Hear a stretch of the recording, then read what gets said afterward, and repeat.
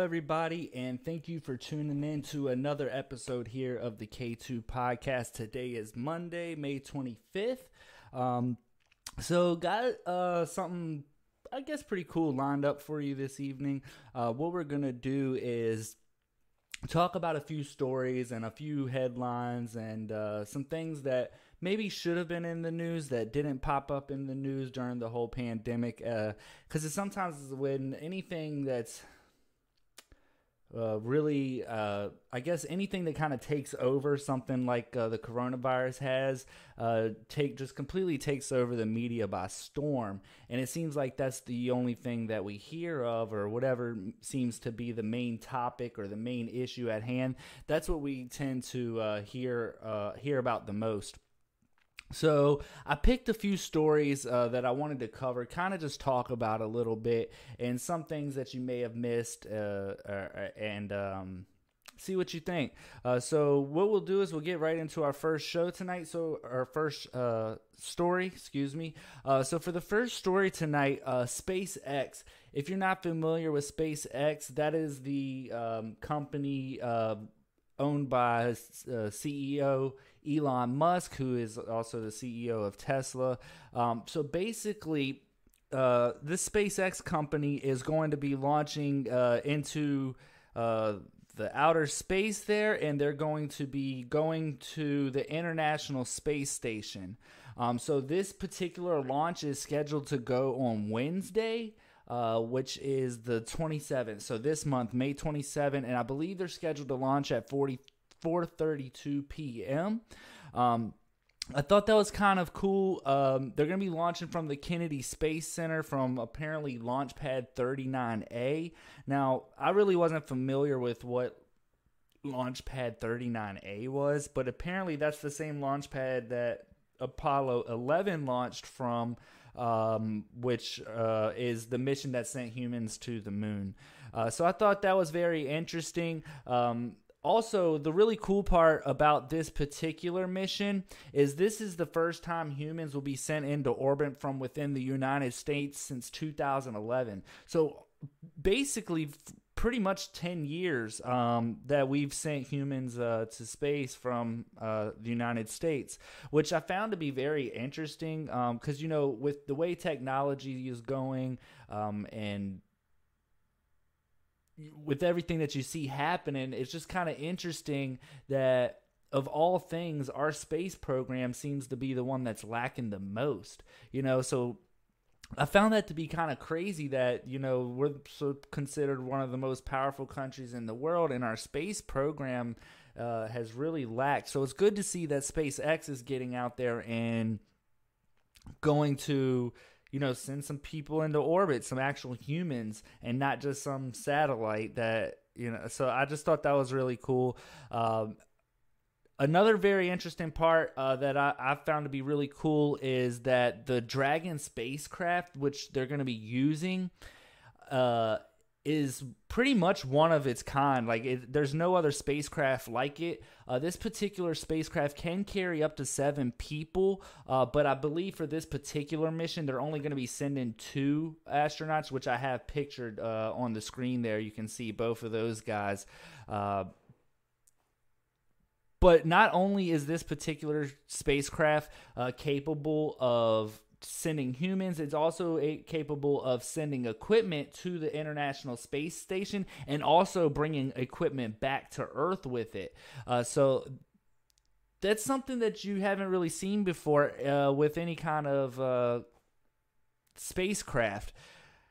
So it's quite interesting to see that's what they're going to be doing. In addition to that, the 2 astronauts' names are Doug Hurley and Bob Behnken. I hope I'm saying that right. I'm not sure if that's his actual name, but both of these particular astronauts have delivered parts or pieces to the International Space Station in previous past missions, so they have a little bit of experience. So I guess you could say this isn't their first rodeo. Now, also with the spaceship, the Dragon spacecraft, it's capable of staying in orbit for at least 210 days. But this particular mission will launch with the 2 astronauts on board, depart this. What they're going to go to the International Space Station, depart the space station, and they re-enter Earth's atmosphere. Apparently, they're going to be landing in the ocean, from my understanding, just off the Florida coast, and then the crew will be picked up at sea by SpaceX's team. Now, you can watch this launch. Apparently, they're going to be doing a live coverage, and I believe it's going to be hosted by ABC News and National Geographic, beginning at 3 p.m. They're scheduled to launch at like 4:30, but the coverage begins at 3 p.m. on May 27th, so that's this Wednesday. You can check the link in the description below, and that link will actually tell you, you can actually tune into that link and watch the launch. So I think that'll be something pretty exciting to look forward to, something that we haven't seen in quite a while as a country, is anybody sending humans to space. So I'm looking really, really cool. And Cosmos in the chat says Discovery Channel has exclusive broadcasts. Yeah, that link is I have a link in the description below, so you'll be able to check that out.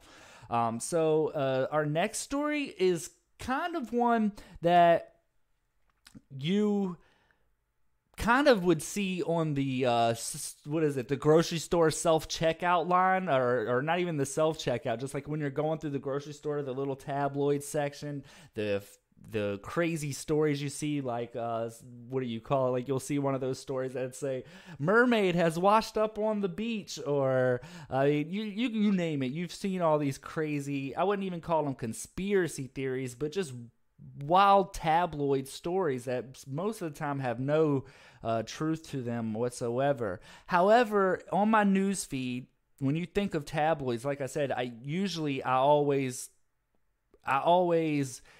when I thought of tabloids, I always thought of them as something that you, like I said, you see at the grocery store, but now they're showing up in your social media timelines, in your email. It's almost impossible to escape them. And what's really interesting about it is it almost, it muddies the water up. I don't know if that's the right word, but it muds the water up of what's real and what's not, and it kind of just gets everything convoluted when it's just right there in your face. Before, like I say, when you go to the grocery store, you have an option whether to pick up that paper or not. But when you're scrolling through your social media accounts or you're checking your email and it's right there in your face 24/7, it really makes things difficult. But recently there's an article that popped up on my social media that I'd been seeing quite a bit of. It wasn't just like one random story. It was like really pushed out there.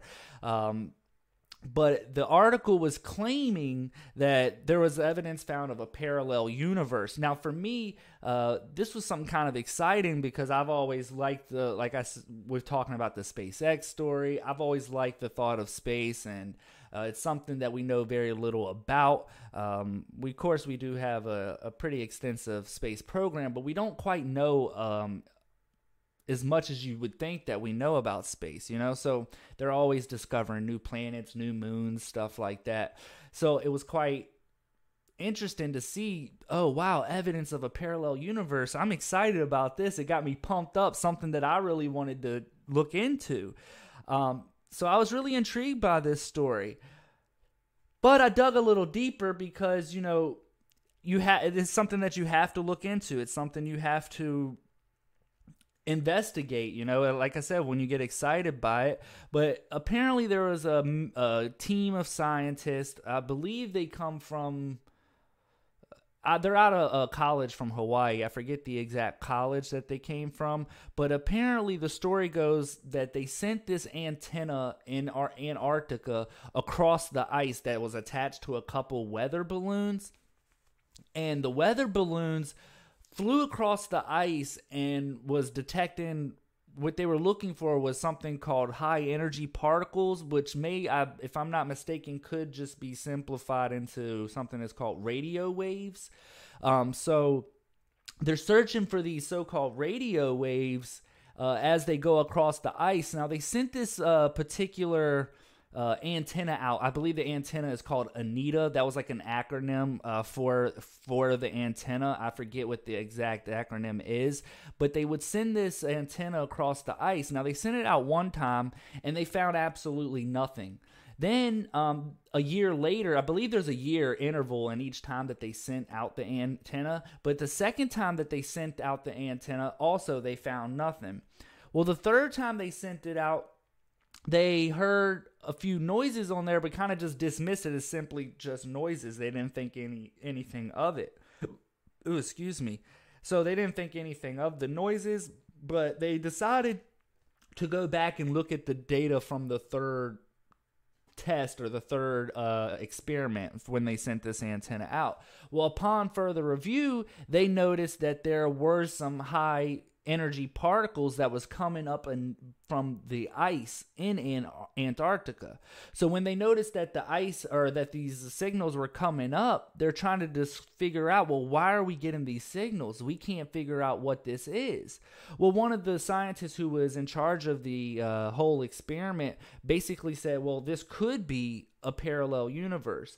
That was just something that he offered as a plausible explanation. He wasn't saying for certain that, yes, this is a parallel universe, but it was something that he offered up as a possible explanation. But there's also a bunch of other explanations that have come out through this whole thing as well. And another interesting portion of this story, because like I said, I was intrigued by it, and I was like, if this is real, they're using the words NASA, that's going to get your attention when it says NASA scientists have discovered a parallel universe. So you're going to perk up a little bit and think, oh wow, NASA's onto something. That's got, so that's what got me involved in it and really wanting to look at it.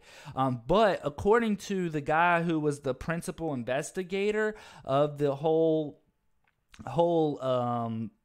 experiment, said that this stories that he's been seeing is actually some unfortunate tabloid journalism. So this is where he's saying basically this was just some tabloid, like a publicity stunt for clicks and views.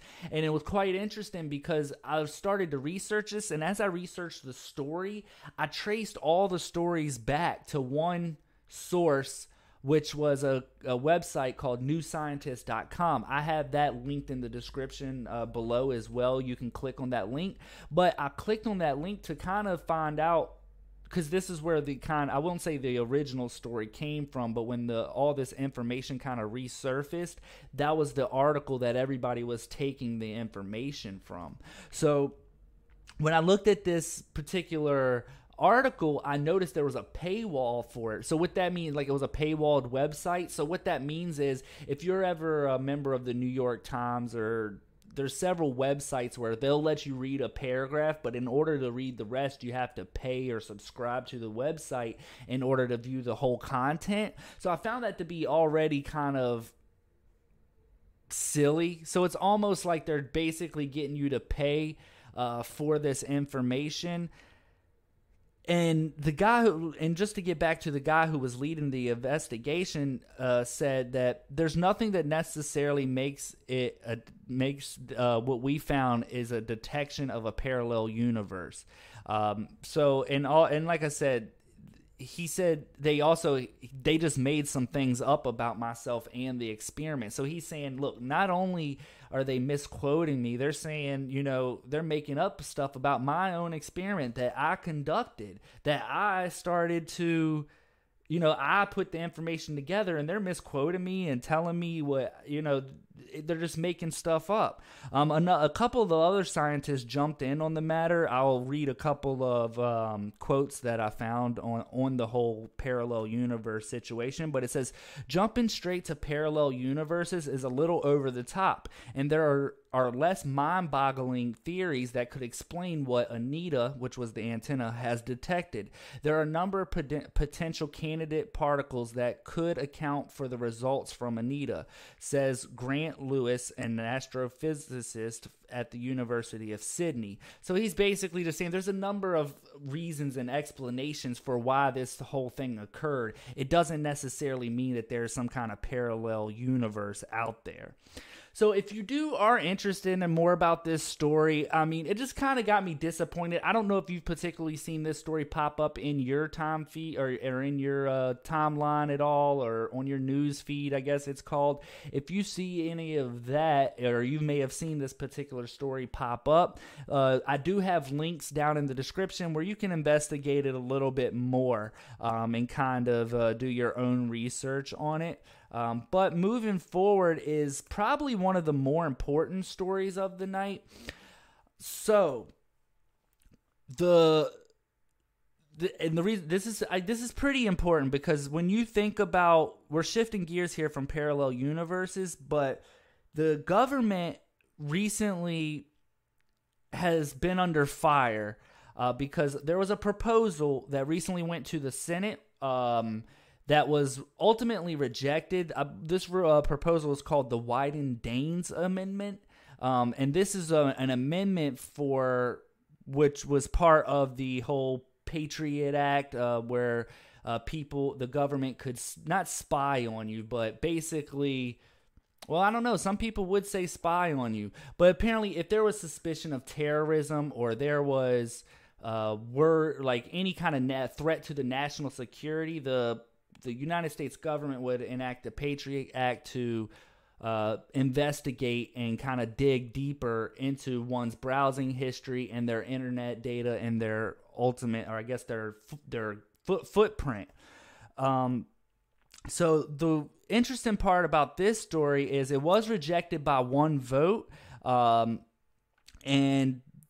the government, basically what I'm trying to get at, the government's looking at your web browsing history, and they're able to do this without any kind of warrant or any kind of, I don't want to say due process, but they're basically able to spy on Americans and look at your data, anything that you're searching, everything that you search for. Think about everything you've put into a Google search. Is that something you would want the government to know? Now, if you're like many people, you may say, "Well, I don't care." Who cares what the government looks for? Who cares? I don't search for anything crazy, so I don't care if the government looks at my search history or not. So it doesn't really bother me at all if they search it. So some people have that thing, but when they begin to maybe make a profit from it, then would you care? Not saying that you would, but when it's your data, you're not getting any of that money. You're not getting any cut. So if they're selling off this information and making a profit at your expense or your data, I mean, that seems kind of wrong to me. But you can almost think of, like, some people would say Google searches and your internet history is like some people would say that's like their deepest and darkest secrets, stuff that they don't particularly want to get out. Maybe you have a medical condition and you're searching, some of the side effects from that medical condition, or maybe you're trying to find ways of, like, you're going through some really depressing times, and that could be something that could be used against you or later down the road.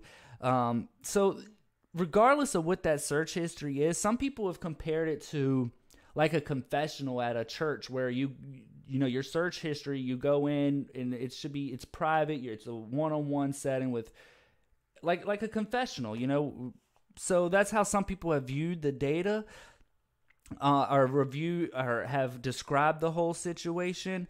But it also gives you like a glimpse into someone's love life, who their enemies could be.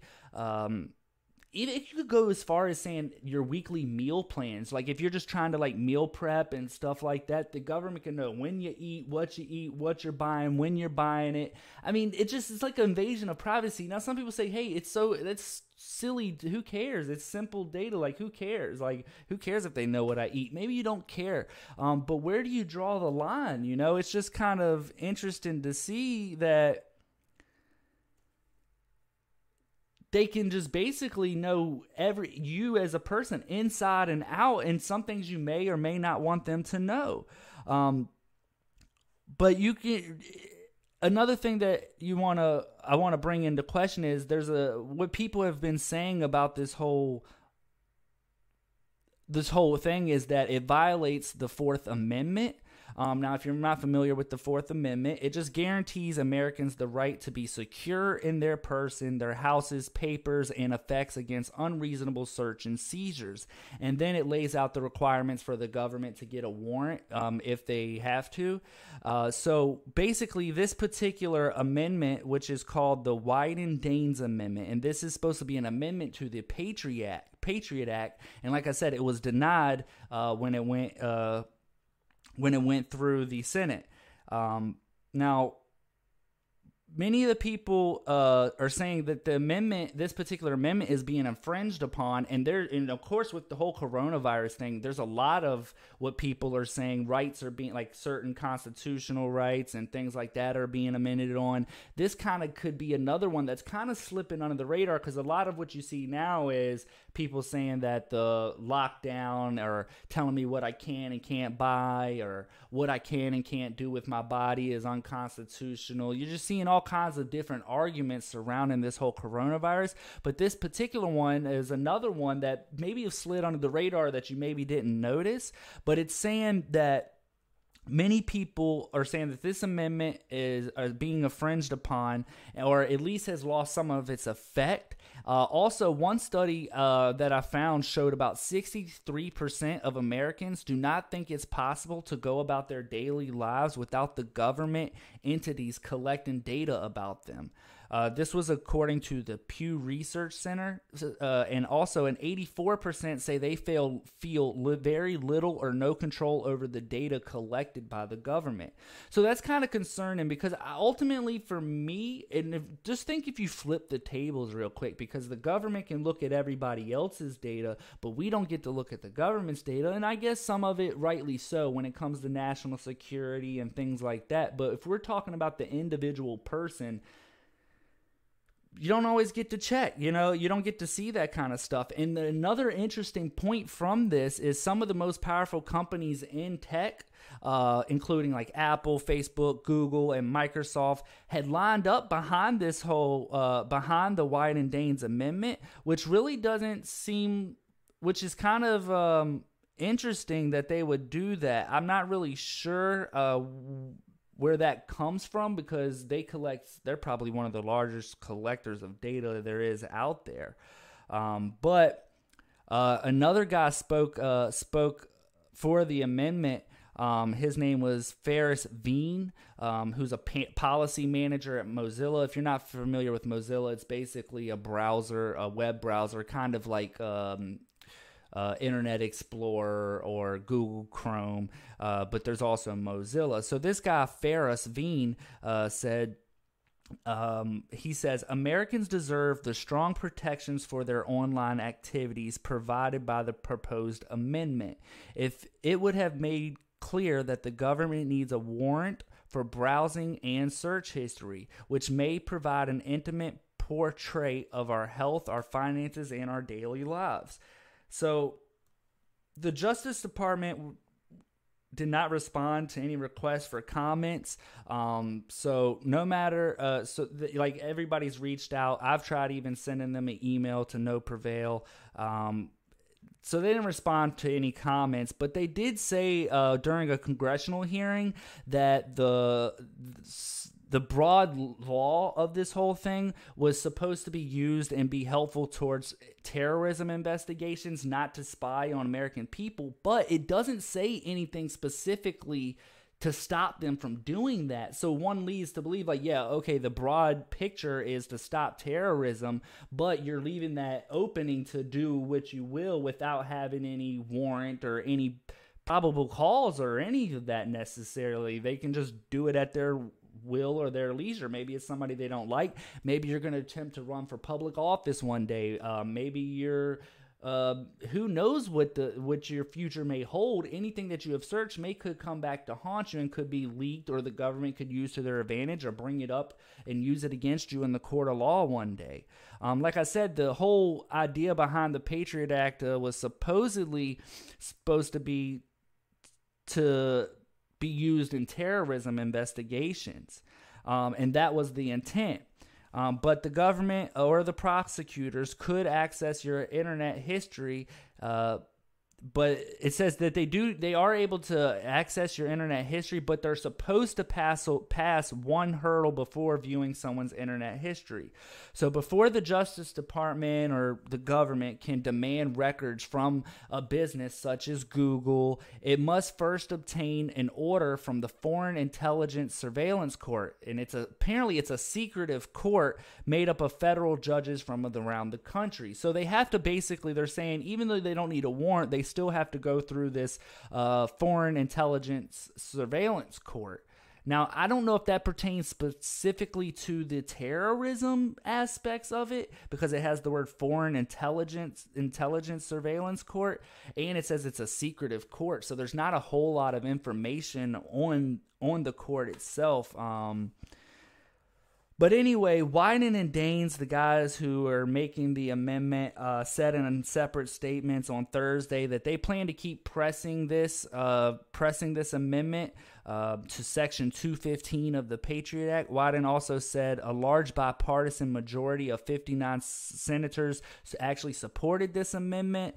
So he also goes on to say, I'm confident that if it were to come up again, the important protections of American rights would pass, he said. So the guy goes on to say they do think they're going to introduce it again. They're going to put it back in there, and they think it's going to pass the second time, which I would like to see it.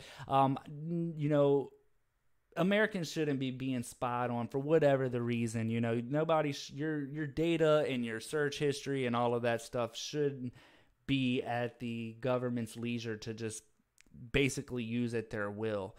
So that's it for that story. If you want to read up more on that one, I do have the link in the description on that one as well. Another interesting take. Now, this one has kind of surfaced a little bit up on the news, but it hasn't got the full coverage that I feel that it deserves. It's a little bit of an unsettling story, but apparently millions of pounds of fresh food is being destroyed by farmers as a result of business loss during the closure and the lockdowns. Now, when I first saw this, I'm thinking, well, the grocery stores are practically empty. What do you mean that they're having to dump food? You got the food bank lines are backed up around the building. I don't understand. Why can't they? How is it that they're having to destroy all of this food? Well, come to find out, one, it's about when it comes to the food banks, they just don't have the space for it as far as like for the cold products, like refrigerators and stuff. It's very expensive to keep cool and frozen items. That takes a lot of money, and a lot of those food banks and things just don't have the space or the refrigerator space for it. And then also, you think about schools being closed down, so a lot of like food and things that would be going to the schools has also affected it. So pretty much the supply chains across the country are somewhat being broken. Now, we are starting to see many states kind of open back up, and things are starting to get progressively better, I'd like to think. I hope. I mean, I don't know, but hopefully all the food and everything that our supply chain and our foods will get kind of restored, and everything will kind of get back to normal, and people won't be having to destroy their products. But from an article, I took a little bit of snippet that said they're having to dump thousands of gallons of fresh milk, which is interesting. An Idaho farmer apparently had to dig huge ditches to bury 1 million pounds of onions. He goes on, and I was thinking, onions, what's the big deal with onions? Well, he goes on and says the amount of waste is staggering. The nation's largest dairy cooperative, Dairy Farmers of America, estimates that farmers are dumping as many as 3.7 million gallons of milk each day. A single chicken processor is smashing 750,000 unhatched eggs each week. And then when it comes going back to the onions, the guy said, when you think about restaurants that have closed down, that's a huge industry. That when you think of things like onion rings and stuff, or just burgers with onions or steaks and stuff like that, onions as a whole is not being widely purchased right now. So they're having to get rid of a lot of this stuff. But many farmers are saying that they are donating what they can to surplus food banks and Meals on Wheels programs, which have been overwhelmed with demand, like I was saying. But there's only so much food that the charities with limited numbers of refrigerators and volunteers can absorb. So it's kind of a wide scale issue, but from what I've gathered, it looks like dairy farmers are actually taking the biggest hit, the dairy industry, where cows, because with cows they have to be milked multiple times a day, regardless of whether there are buyers for this milk or not. You have to milk those cows. Now, typically you would have a buyer for this milk, and it's just cranking out. But now they're having to milk these cows just as part of the dairy process, just to help the cows out. They have to get them milked. So a lot of that's just going to waste. And also dairy farmers are grappling with low prices and sudden drop in demand from the lockdown. And like I said, they're dumping as many as 3.7 million gallons of milk every day. And this goes back to the public schools, where a lot of these kids are drinking the milk at schools and things like that. Now, on a positive note, our president gets a lot of flack, but he did recently announce a $19 billion relief program called the Coronavirus Food Assistance Program. This is a program that's going to provide $16 billion in payments to farmers and ranchers and $3 billion in purchases of fresh produce, dairy products, and meat to be distributed at food banks. The program follows a different aid package than the one of the Department of Agriculture implemented for farmers hit by trade war tariffs. So kind of an interesting story, something that I didn't think was getting a lot of attention. I've also linked this story in the description below, and you can do more research on it for yourself. But the next thing we got up is another surprising one, is endangered animals are actually facing bigger threats right now. Because of the lockdowns, they've led to there's been a huge decline in wildlife conservation funding and higher rates of poaching. You have these animals like these white rhinos who are actually on the verge of extinction, but they're actually on the rise. But there's a chance that all the progress made could actually be lost, because in Africa, typically right now, especially in the summer months and things, the tourism would be booming. But since the coronavirus pandemic has put a halt on wildlife tourism, which also provides funding and protection for the conservation efforts, poachers are finding it easier to hunt endangered species. So these animals are not just protected by like rangers and stuff, but they're also protected by tourist presence, just tourists actually being out there. And the poachers typically don't want to be spotted or seen. So if there's tourists out there and people out in public, it kind of deters people from being out there and kind of being sneaky and shooting these animals down. Now, a large portion of the funding for wildlife comes directly from the tourism.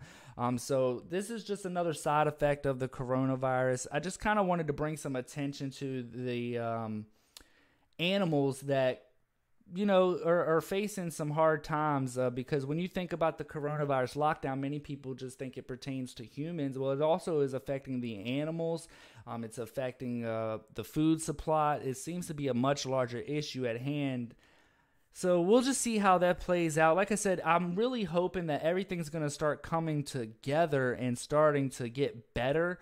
With the summer here, I know the weather was really nice today. I got a chance to spend some time with my daughter. We went outside and had a good time. So hopefully you got the opportunity to go out as well.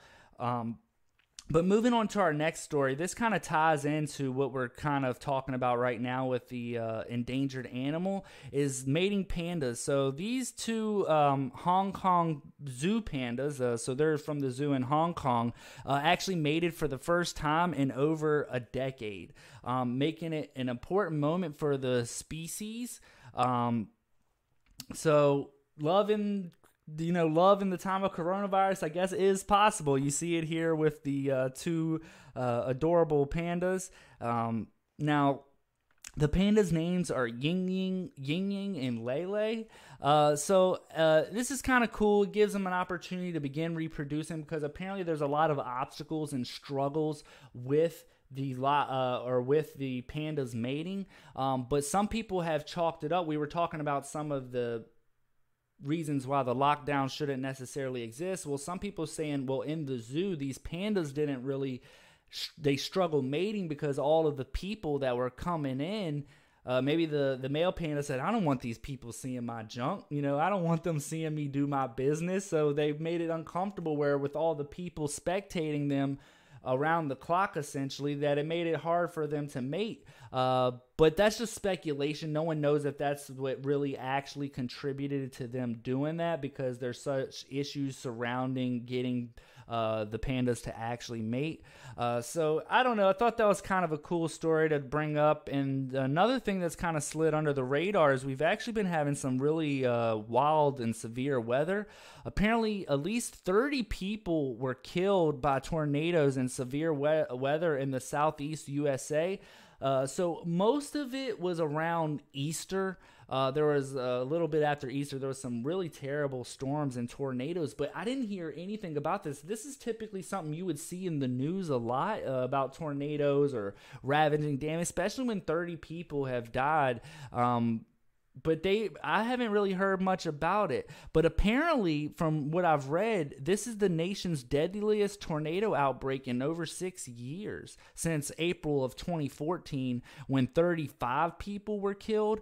So 35 people were killed back in April of 2014, where just 30 people this time. So you would think that would be something that would kind of make the news, but I haven't seen much about it. But it does say here the death toll from the storm so far is staggering. 11 people were killed in Mississippi, 9 were found dead in South Carolina, 6 more dead in Georgia.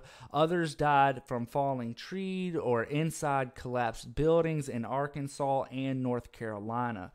So this is something that I believe that's kind of slid up under the radar a little bit. I do have a bunch of I have a link in the description on this story as well if you want to hear more about it. I'm kind of a weather freak. I like storm chasing, as some would call it. So this is what kind of brought my attention to that. Couple guys in the chat, Yang Yang got some yin yang. Oh, geez. But anyway, moving on from I was just saying that I really like weather-based stories. There's like that on the Weather Channel. I always watch those severe weather stories where you can watch I shouldn't be alive because of the weather or whatever it is. Those are always kind of interesting to me. But if you're interested in hearing more about that, I do have that linked in the description as well. Moving on to our next story, though, is kind of an interesting one. Apparently, a conspiracy theory that everybody's familiar with, that 5G is causing people or is causing the coronavirus, which is just completely silly to me. But people are actually starting to go out and burn down these 5G towers, primarily in the UK. But apparently it says almost 80 mobile towers have reportedly been burned down in the UK due to false coronavirus conspiracy theories that blame the spread of COVID-19 on 5G. The arson attacks began in early April, with 77 towers now damaged. Business Insider reported on Wednesday, citing Business Insider reported this on Wednesday. Now, they did go on to say daily attacks are very low, but not stopped entirely. But as of April 21st, 40 employees of one of the UK carriers have also been attacked physically or verbally, according to the CEO of the company, which is BT. Now, I'm not familiar with BT. I guess that's the UK's Verizon. But it says we've had one Open Reach engineer stabbed and put in the hospital. So some of these people are going out, burning these up, and then attacking the workers who are just simply doing their job. But one thing that I want to point out here is some people have speculated that the coronavirus theory about why they're going after the 5G towers is not because they actually believe that the coronavirus is what's causing it. Some people are actually saying there's other reasons behind it. Not that the 5G towers are causing coronavirus, but that it's a form of protest against the technology route that the country has taken. Because a lot of people were at shambles saying that the country should be much further along with 5G, not only 5G, but with free internet. Internet should be something that you could have anywhere in the world with satellites. You know, you could put a satellite up in the sky. Anybody who could connect to that satellite should be able to get free internet where they could sit down and they could watch the K2 podcast for free if they wanted to, if they don't have that internet access. So some people were saying that, you know, this could be a form of protest, and people in the media and the mainstream media is mislabeling it as, oh, they're coronavirus conspiracy theorists. But really, it could be something a little different where it's actually a form of protest. Now, there's no evidence to support that, but I found that to be an interesting take on the matters. And just to address the whole coronavirus portion of it is that over 50 countries have confirmed cases of coronavirus. But from my understanding, there's only a select few countries that have actually these 5G towers. So there's many countries where the coronavirus cases are confirmed, but there are no 5G towers. So how could you say 5G is causing the coronavirus when there's no towers in the countries that have confirmed cases? So that's what leads me to believe that there's something else going on here that we're not necessarily knowing. You know, there could be more to the story. I'll leave that up for you to decide. That's something you'll have to research a little more into for yourself, but I do have the link in the description on this story as well. But moving on to a final story, because this kind of relates to, this isn't our final story, I have one more after this, but this kind of relates to podcasting. Somebody that I tend to check out is Joe Rogan. He has signed a deal which is estimated at over $100 million to go over to Spotify exclusively. Now, Joe Rogan's podcast was on YouTube, just like the K2 podcast is here. It's been on YouTube. You can access it on Spotify, but you can also get it on iTunes. You can also get it on Anchor FM. So you can get my podcast on all those different platforms. Well, Joe Rogan has decided for over $100 million that he's going to move his podcast over to Spotify exclusively. He's not going to be on YouTube anymore. He's not going to be on any other platform, only Spotify. Now, this is an interesting move for podcasters because, one, you see, like right now you're watching the live broadcast of my podcast. Well, Joe Rogan does a similar thing when he has a guest on or he's speaking. He has a video of his broadcast. Well, these same videos are now going to be on Spotify. This could be the beginning of some competition for YouTube. Not only is YouTube losing one of if not the biggest podcast platform or podcaster on their platform, they're losing that, but they're also could be facing some competition from Spotify in the long term. Because if they're going to be adding these videos, what does that mean down the road? Is other podcasters going to join on board with Spotify and be leaving YouTube? Or is Spotify going to come more like a hosting website like YouTube is and offer YouTube some competition? I don't really know. It's kind of interesting to see what's going to happen. I'm going to keep my eye on this situation. A lot of people are saying that YouTube is very unfair in the sense of censorship. You know, there's certain things you can and cannot talk about. Like this video in particular, me talking about the 5G towers being connected to coronavirus could potentially get this show taken down. Now, of course, I'm speaking out against it and saying how I disagree with it, but it's one of those sensitive subjects that they immediately tend to just turn off right away. You know, they just take it down. They don't let you speak about it. You can't even bring up the words a lot of times. And this is some of the issues people have with YouTube. And you're starting to see that this big move from Joe Rogan, who spoke out in the past against YouTube, saying, hey, they're too strict on all of their guidelines. Sometimes they take you down. They don't even tell you why. Some people with conservative viewpoints have been targeted, and their videos have been removed with no explanation. So maybe this will hold YouTube a little bit more accountable. Maybe they'll wise up a little bit. It's hard to say what's actually going to come from this whole move, but I'm interested to see how it's going to go. I really am.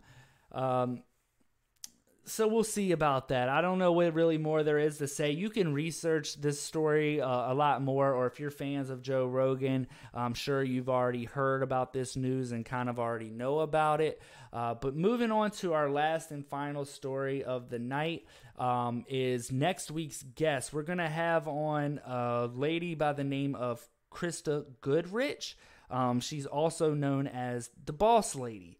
She's going to be on discussing investments of predominantly for women, because there's women that I've spoken to that always say, hey, Kevin, I want to invest, but I don't know if I can, or they feel insecure, or they're worried about how they can invest. So she's going to be talking about that, but she's also going to be discussing her book, which is titled You Don't Need a Dick to Understand Money. And I want to address a couple things with her, like how does some of this relate to men as well as women? We're going to get into a bunch of different stuff as it comes to investing, money management, ways to conserve your money, especially in a hard time like this. I have Krista's website linked down below as well. I believe it's bossladyinvestor.com. She has another marketing website, which I'm going to get into a little bit more with her. But nonetheless, we're finishing up here a few minutes early for tonight. I definitely appreciate everybody who is tuned in today. I wish I had a little bit more prepared for you guys, but I just kind of wanted to have a little fun today, kind of take it easy, just relax a little bit as we prepare for next week's show with guest Krista Goodrich. So I'm looking forward to that. Hopefully you found some of these stories interesting and some of the takes that we discussed. Maybe they were a little bit thought-provoking, maybe they weren't. But nonetheless, I certainly appreciate everybody for tuning into the show. It really means a lot. Don't forget to subscribe to my channel here. I would certainly appreciate that. It helps me grow. Please hit that thumbs up button. That would mean the world to me. Thank you so much, everybody, for tuning in. Today is Monday, May 25th. We're going to see you next Monday at 7 p.m. with guest Krista Goodrich. I think we're going to really have a great show for you next week. Thank you so much for tuning in, and I hope everyone enjoys the rest of their day. Thank you, and have a good night.